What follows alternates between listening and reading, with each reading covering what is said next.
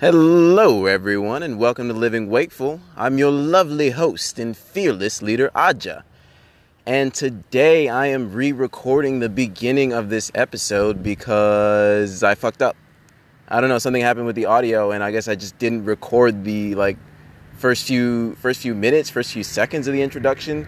So I am back re-recording it. Today's episode is going to be about discovering your personal yoga. And that doesn't necessarily mean what positions you can get your body into and how quickly and how flexible you are and that definitely is part of it. But your personal yoga, which is beyond your body, but your entire being, is more to do with discovering the areas in your personal experience in which you feel limited or tense. Just the same way with your physical yoga, with your body, you look for the areas which are tightest and tensest. Well, discovering your personal yoga is about doing the same thing, but with your life situation. And so we're going to talk more about that after a brief interlude. Dun, dun, dun. See you there.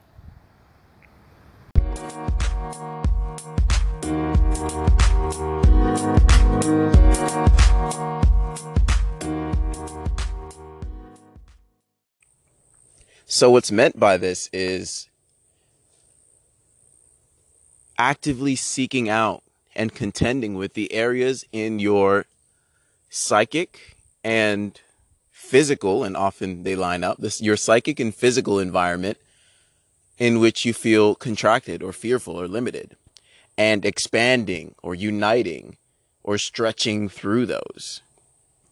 So this can be a conversation that you've been unwilling to have.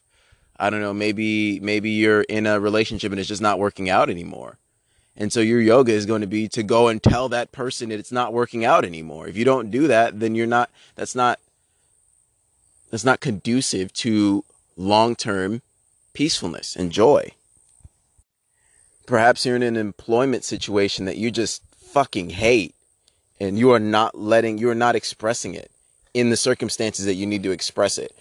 I know plenty of people who hate their jobs online.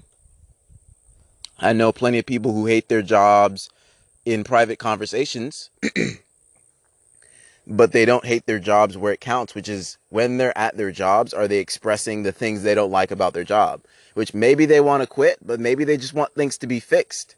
Maybe they just want to change in certain areas.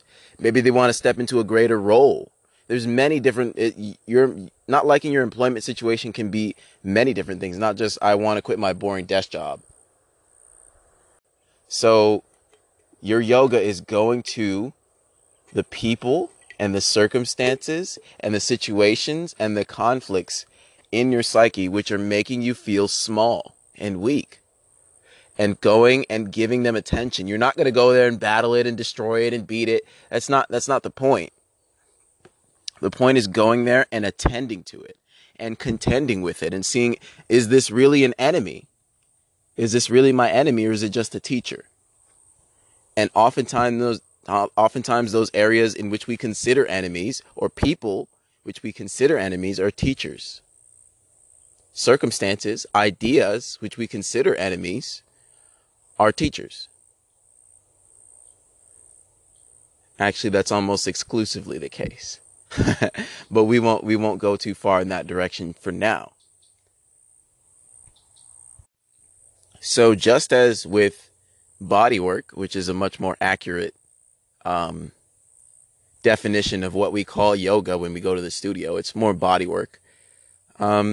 Just as you go in regular body work and you look for the areas that are tensest and try to stretch through them, and you give them your attention and love, that's really the purpose of yoga, is getting back in touch with your body and falling in love with your body, and in whichever condition it's in, and growing through, stretching through, releasing all of the areas which are tense, which haven't had much love and attention for a long ass time. So it might be your hips. Might be, for me, I've got very tight hips, and that's because I like to sit in straight back chairs And I'm learning to just sit down, crisscross applesauce more because it's just better for your hips. Your hips aren't meant to be locked into these parallel shapes that we put them in for hours at a time, for years at a time when we're going through public school. And then if you go on to have a desk job, then you're doing the same, you're sitting in the same position. Your hips are meant to have a wider range of motion. They're meant to be able to flap like wings. So that's an area in my physiology which I traditionally haven't given much attention to, or not enough attention to. Now the hips are opening, they're relaxing, they're doing their thing. So that's just one example of the way in which we do this with the body. But it's the same principle with your relationships, with your finances, with your religion, with your religious and political beliefs and ideologies and all that stuff. It's the same principle. It's going through the areas in which you feel tenseness and going, what am I doing wrong here? Why can't I move in this direction? Why am I inflexible in this way? And then gradually learning to gain that range of motion, that flexion. So why am I inflexible financially? Well, it's because I have a dysfunctional relationship with money. I think money is a toy, and I'm not speaking personally, but I'm speaking personally for some people. I think money is a toy, a means of getting shiny new things, and exclusively I use it like that. So that would be one example of discovering an area in which you're tense, which most people, if they have a bad relationship with money, the last thing they want to hear is that they have a bad relationship with money. That's going to make them feel like you're calling them poor. And you're not calling them poor. You're just stating, hey, you have a strange relationship with money. You're not using it to its fullest extent. And I see you struggling for it. And these aren't conversations I've had yet, but these are conversations that human beings are going to start having more and more. I'm going to make a prediction right now. You're going to start seeing more conversations with people's relationships to money, because the way in which we relate to money these days is it's a reward for doing chores. Essentially, it's a reward for doing the kind of things that you don't want to do, that you wouldn't do in your free time for any other reason than because it gives you money. And because we're getting such great automation, we're developing artificial intelligence to unbelievable levels. The odd menial jobs, the repetitive, low skill level jobs. And low skill level doesn't mean not difficult. It just means requires a lesser degree of education and skill. So a good example of that would be like trucking. So many people's livelihoods are in trucking. And it's not an easy job by any means, but you don't have to go to Harvard to be a trucker, you know? So there's those kinds of occupations are going to become less and less available as we gain more and more machinery that can do those things for us better than us. Not just for us, but better than we can.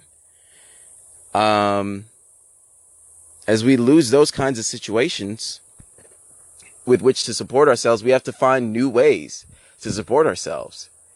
And those ways have to be the things that we enjoy, that we've forgotten. The things that give us joy and provide other people value. I don't know, cooking, babysitting, baking, playing a sport, making a podcast, writing a book. These are the things that people are going to have to support themselves with going forward in the future, because the desk jobs ain't going to be there. Machines can do that. Middle management, there's middle management programs already. And as they become much more cheaper and much more available, middle management jobs with actual human beings who are doing middle management, they're not going to be there in the long run. They're not going to be there. So what people are going to be left with is a choice. Do I fall into despair, or do I follow the feeling nature? Do I follow what the heart wants to do? The heart over here wants to sit outside with the butterflies and the bees and talk about shit. That's what this human being wants to do. It's not what's most practical. It's not what's most profitable yet. But learning to make that profitable is part of the journey over here.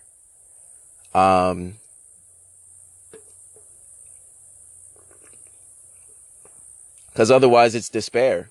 It's going into indentured servitude, which is what the education system has become. I pay you so that you give me the qualifications to go out and work for someone else. And I pay you an often crippling amount of my livelihood up front. Crippling amount of debt that I accrue in a short 4 years. And I'm not saying this is wrong. I'm just pointing out the way it works. The way it seems to work right now is people just saddling ridiculous loads of debt to go be somebody else's tool, to be a cog in a system. There's no criticism here. There's no judgment here. That's just the way things have developed thus far. But it's not going to stay that way.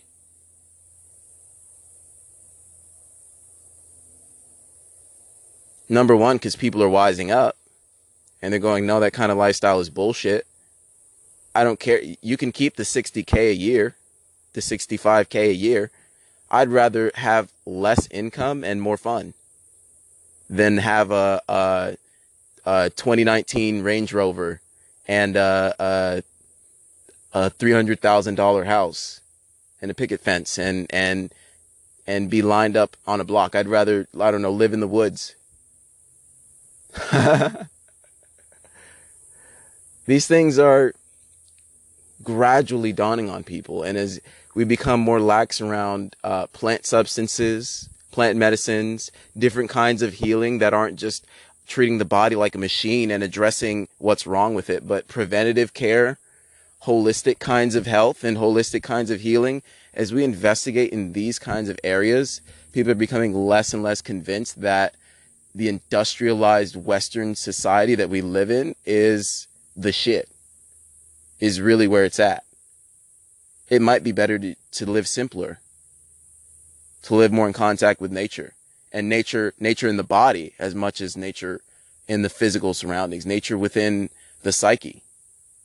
And it's not most people's natural inclination to be an accountant. That's what I mean by nature, by getting back in touch with nature. It's not most people's, there are some people who are really fucking good accountants and really enjoy accounting, and those are the people that should be accountants. Not all of them. Not even most of them. I'd venture a guess.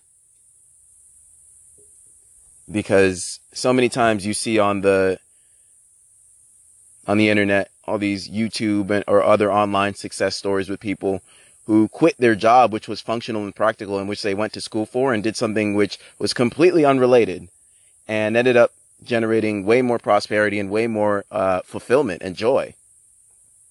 And so whatever they were doing before, accounting, practicing law.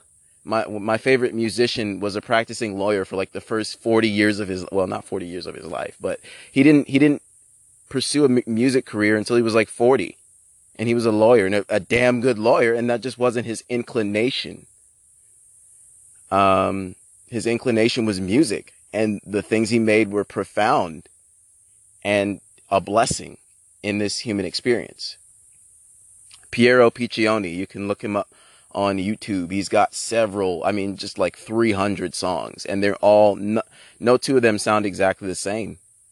And it's not just about variety, it's about quality and depth and the multi-layered emotions that he can create through music. It's like, what the hell were you doing in law school? If you could do that, what the fuck were you doing practicing law? It was functional. It was practical. It was what everyone told me I should do. But you could do such incredible, profound things to the human soul with music, and you hid that from yourself. And you hid that from the world. You didn't give that to the world. And so you robbed yourself and you robbed everyone around you of that. If you didn't pursue it, I'm damn glad he did. However long it took him to do it.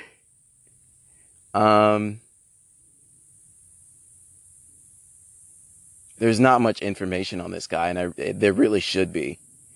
You guys should look his ass up, Piero Piccioni, and somebody find me a bio or something. A much better bio. I've read several of them, but they're all just very scattered information about his life.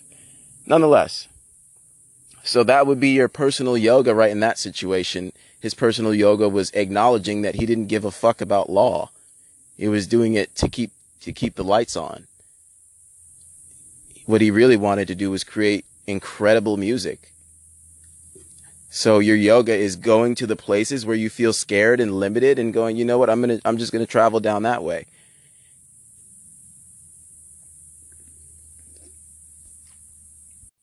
See what it's got for me. And what you'll find almost assuredly is that it ain't so scary once you start doing it. Whatever it is the heart wants to do.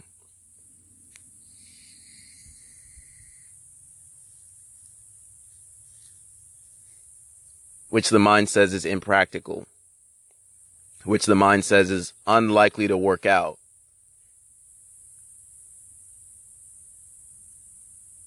Which the mind says is foolish. Just doing it anyway. And then devoting the mind's resources to making it happen instead of using the mind's resources to explain why you shouldn't do something that you want to do. Using the mind's resources to justify doing what you want to do and strategize how to make it happen. How to make it work rather than using your mind as a barrier to hold you back, using it as a tool to propel you forward. A mind in service of the heart. Because that's what you are. You're a heart. You're a human being, but you're a heart. You don't know what that means until you know what it means.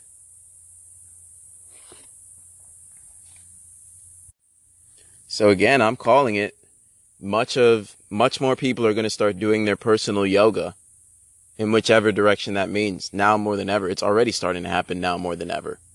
But it's going to continue to accelerating endlessly to the transcendental object at the end of time, like Terence McKenna would call it. Alrighty, and that is going to do it for now, everyone. Thanks so very much for listening. I do hope you enjoyed. And if you did, do remember to share this. Share this with the people around you, with the people you like, with the people you don't like, with the people who might need it. And do remember that what you attend to, you amplify. So please do choose to amplify this podcast if you did indeed enjoy it. And follow me on Twitter, Reddit, Patreon, and a few other upcoming sites, all under the name Aja Shanti. And I will see you next time.